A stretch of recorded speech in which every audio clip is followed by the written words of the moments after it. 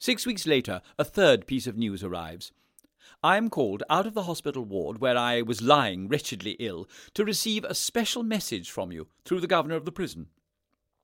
He reads me out a letter you had addressed to him, in which you stated that you proposed to publish an article on the case of Mr. Oscar Wilde in the Mercure de France, a magazine, you added, for some extraordinary reason, corresponding to the English Fortnightly Review, and were anxious to obtain my permission to publish extracts and selections from what letters? The letters I had written you from Holloway Prison. The letters that should have been to you things sacred and secret beyond anything in the whole world. These actually were the letters you proposed to publish, for the jaded décadent to wonder at, for the greedy feuilletoniste to chronicle, for the little lions of the Quartier Latin to gape and mouth at. Had there been nothing in your own heart to cry out against so vulgar a sacrilege, you might at least have remembered the sonnet he wrote who saw with such sorrow and scorn the letters of John Keats sold by public auction in London, and have understood at last the real meaning of my lines, "I think they love not art, who break the crystal of a poet's heart, that small and sickly eyes may glare and gloat." For what was your article to show? That I had been too fond of you? The Paris gamin was quite aware of the fact. They all read the newspapers, and most of them write for them. That I was a man of genius? The French understood that, and the peculiar quality of my genius, much better than you did, or could have been expected to do. That along with genius goes often a curious perversity of passion and desire. Admirable, but the subject belongs to Lombroso rather than to you. Besides, the pathological phenomenon in question is found also amongst those who have not genius. That in your war of hate with your father, I was at once shield and weapon to each of you. Nay, more, that in that hideous hunt for my life that took place when the war was over, he never could have reached me had not your nets been already about my feet. Quite true, but I am told that Henri Bauer had already done it extremely well. Besides, to corroborate his view, had such been your intention, you did not require to publish my letters, at any rate those written from Holloway Prison. Will you say, in answer to my questions, that in one of my Holloway letters I had myself asked you to try, as far as you were able, to set me a little right with some small portion of the world? Certainly I did so. Remember how and why I am here at this very moment. Do you think I am here on account of my relations with the witnesses on my trial? My relations, real or supposed, with people of that kind were matters of no interest either to the government or to society. They knew nothing of them and cared less. I am here for having tried to put your father into prison. My attempt failed, of course. My own counsel threw up their briefs. Your father completely turned the tables on me and had me in prison, has me there still. That is why there is contempt felt for me. That is why people despise me. That is why I have to serve out every day, every hour, every minute of my dreadful imprisonment. That is why my petitions have been refused. You were the only person who, and without in any way exposing yourself to scorn or danger or blame, could have given another colour to the whole affair, have put the matter in a different light, have shown to a certain degree how things really stood. I would not, of course, have expected, nor indeed wished you to have stated how and for what purpose you had sought my assistance in your trouble at Oxford, or how and for what purpose, if you had a purpose at all, you had practically never left my side for nearly 3 years. My incessant attempts to break off a friendship that was so ruinous to me as an artist, as a man of position, as a member of society even, need not have been chronicled with the accuracy with which they have been set down here, nor would I have desired you to have described the scenes you used to make with such almost monotonous recurrence, nor to have reprinted your wonderful series of telegrams to me with their strange mixture of romance and finance, nor to have quoted from letters the more revolting or heartless passages, as I have been forced to do. Still, I thought it would have been good, as well for you as for me, if you had made some protest against your father's version of our friendship, one no less grotesque than venomous, and as absurd in its inference to you as it was dishonouring in its reference to me. That version has now actually passed into serious history. It is quoted, believed, and chronicled. The preacher has taken it for his text, and the moralist for his barren theme. And I, who appealed to all the ages, have had to accept my verdict from one who is an ape and a buffoon. I have said, and with some bitterness I admit in this letter, that such was the irony of things that your father would live to be the hero of a Sunday school tract, that you would rank with the infant Samuel, and that my place would be between Gilles de Retz and the Marquis de Sade. I dare say it is best so. I have no desire to complain. One of the many lessons that one learns in prison is that things are what they are, and will be what they will be.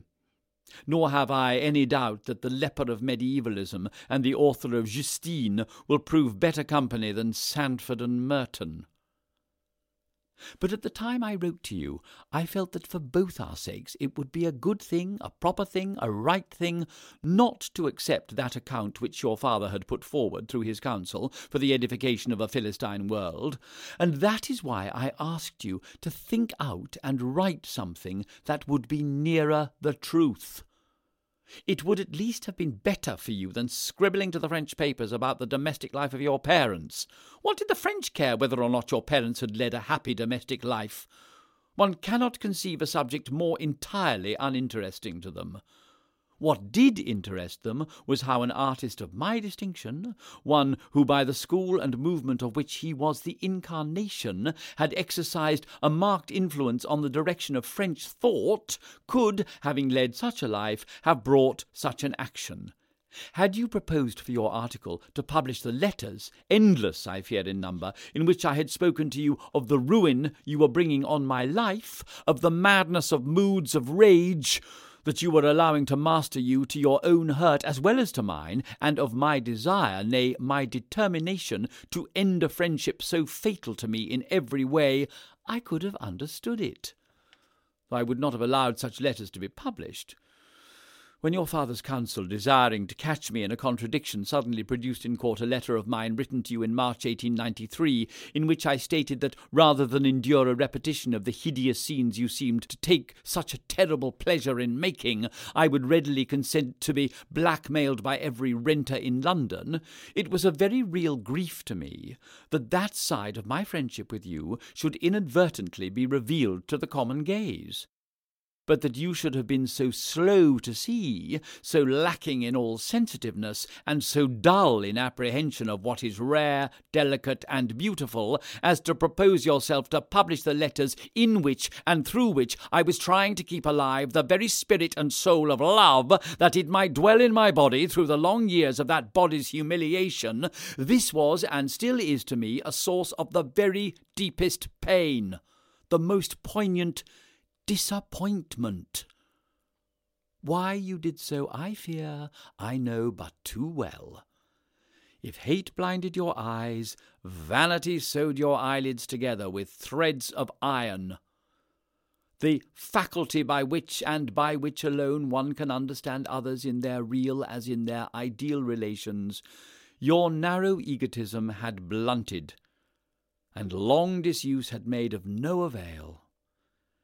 The imagination was as much in prison as I was.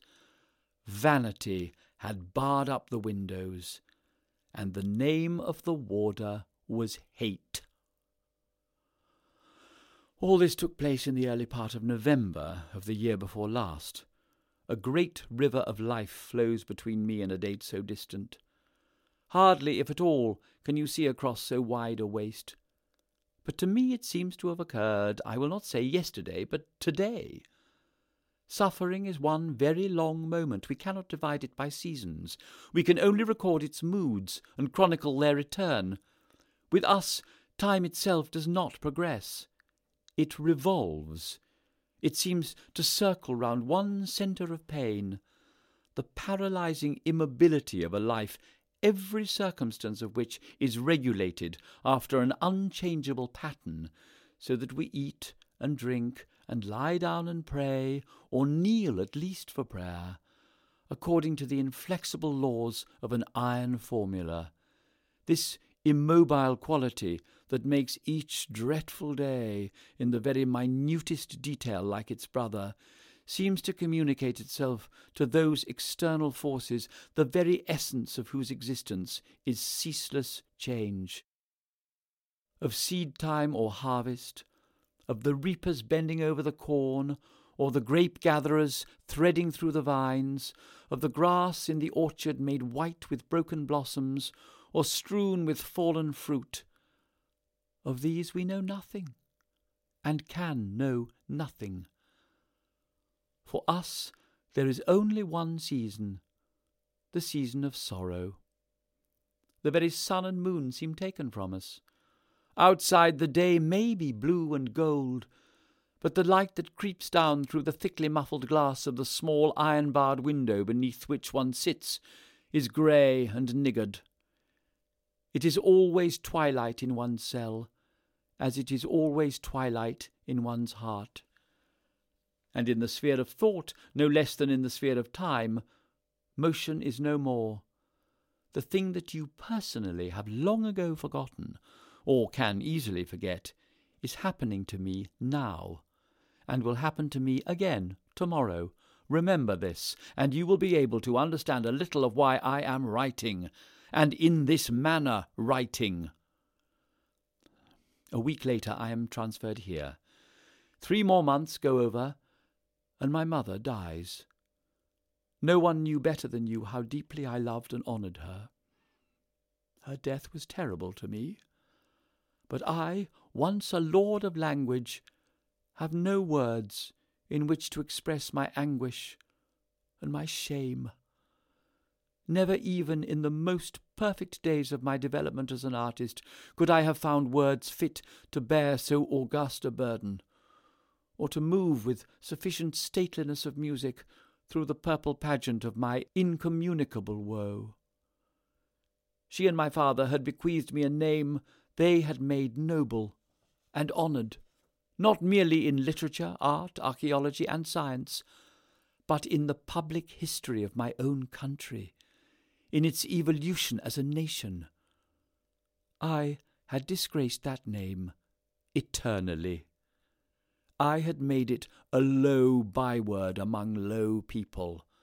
I had dragged it through the very mire. I had given it to brutes that they might make it brutal, and to fools that they might turn it into a synonym for folly. What I suffered then, and still suffer, is not for pen to write or paper to record.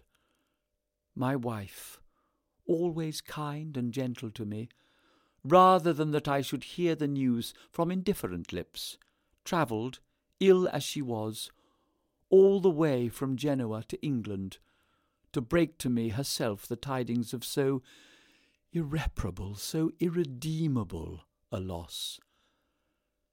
Messages of sympathy reached me from all who had still affection for me. Even people who had not known me personally, hearing that a new sorrow had broken into my life, wrote to ask that some expression of their condolence should be conveyed to me. 3 months go over. The calendar of my daily conduct and labour that hangs on the outside of my cell door with my name and sentence written upon it tells me that it is May.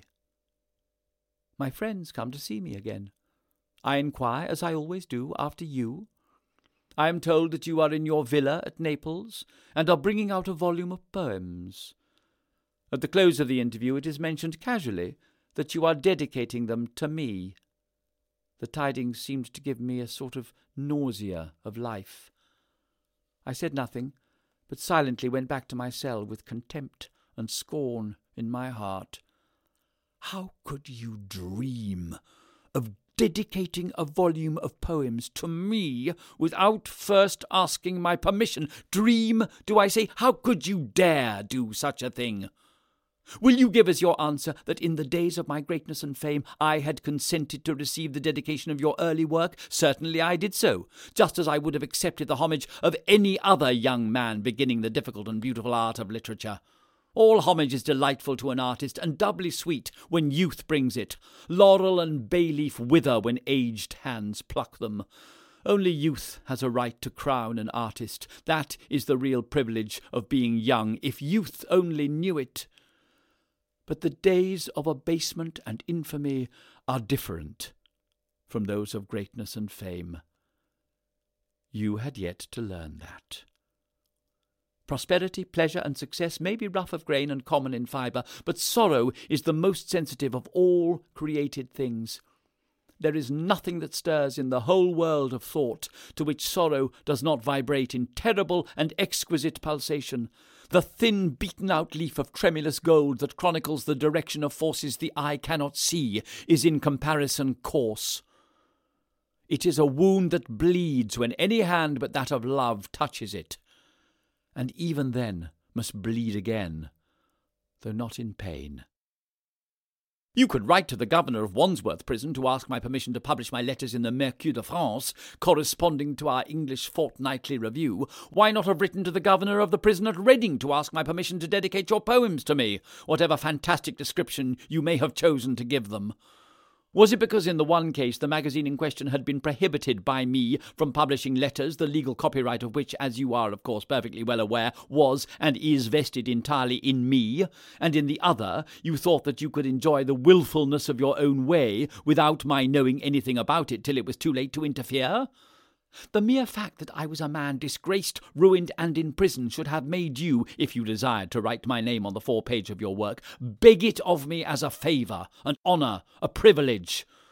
That is the way in which one should approach those who are in distress and sit in shame. Where there is sorrow, there is holy ground. Some day people will realize what that means. They will know nothing of life till they do. Robbie, and natures like his, can realize it. When I was brought down from my prison to the court of bankruptcy between two policemen, Robbie waited in the long, dreary corridor that, before the whole crowd, whom an action so sweet and simple hushed into silence, he might gravely raise his hat to me as, handcuffed and with bowed head, I passed him by. Men have gone to heaven for smaller things than that. It was in this spirit, and with this mode of love, that the saints knelt down to wash the feet of the poor, or stooped to kiss the leper on the cheek. I have never said one single word to him about what he did. I do not know to the present moment whether he is aware that I was even conscious of his action. It is not a thing for which one can render formal thanks in formal words. I store it in the treasure house of my heart. I keep it there as a secret debt that I am glad to think I can never possibly repay. It is embalmed and kept sweet by the myrrh and cassia of many tears.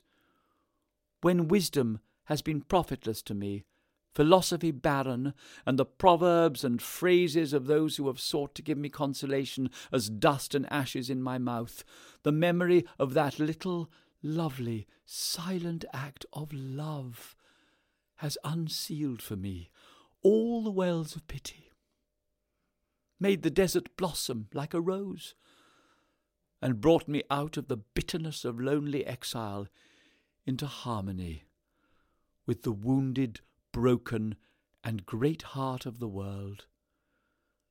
When people are able to understand not merely how beautiful Robbie's action was, but why it meant so much to me, and always will mean so much, then, perhaps, they will realize how and in what spirit they should approach me.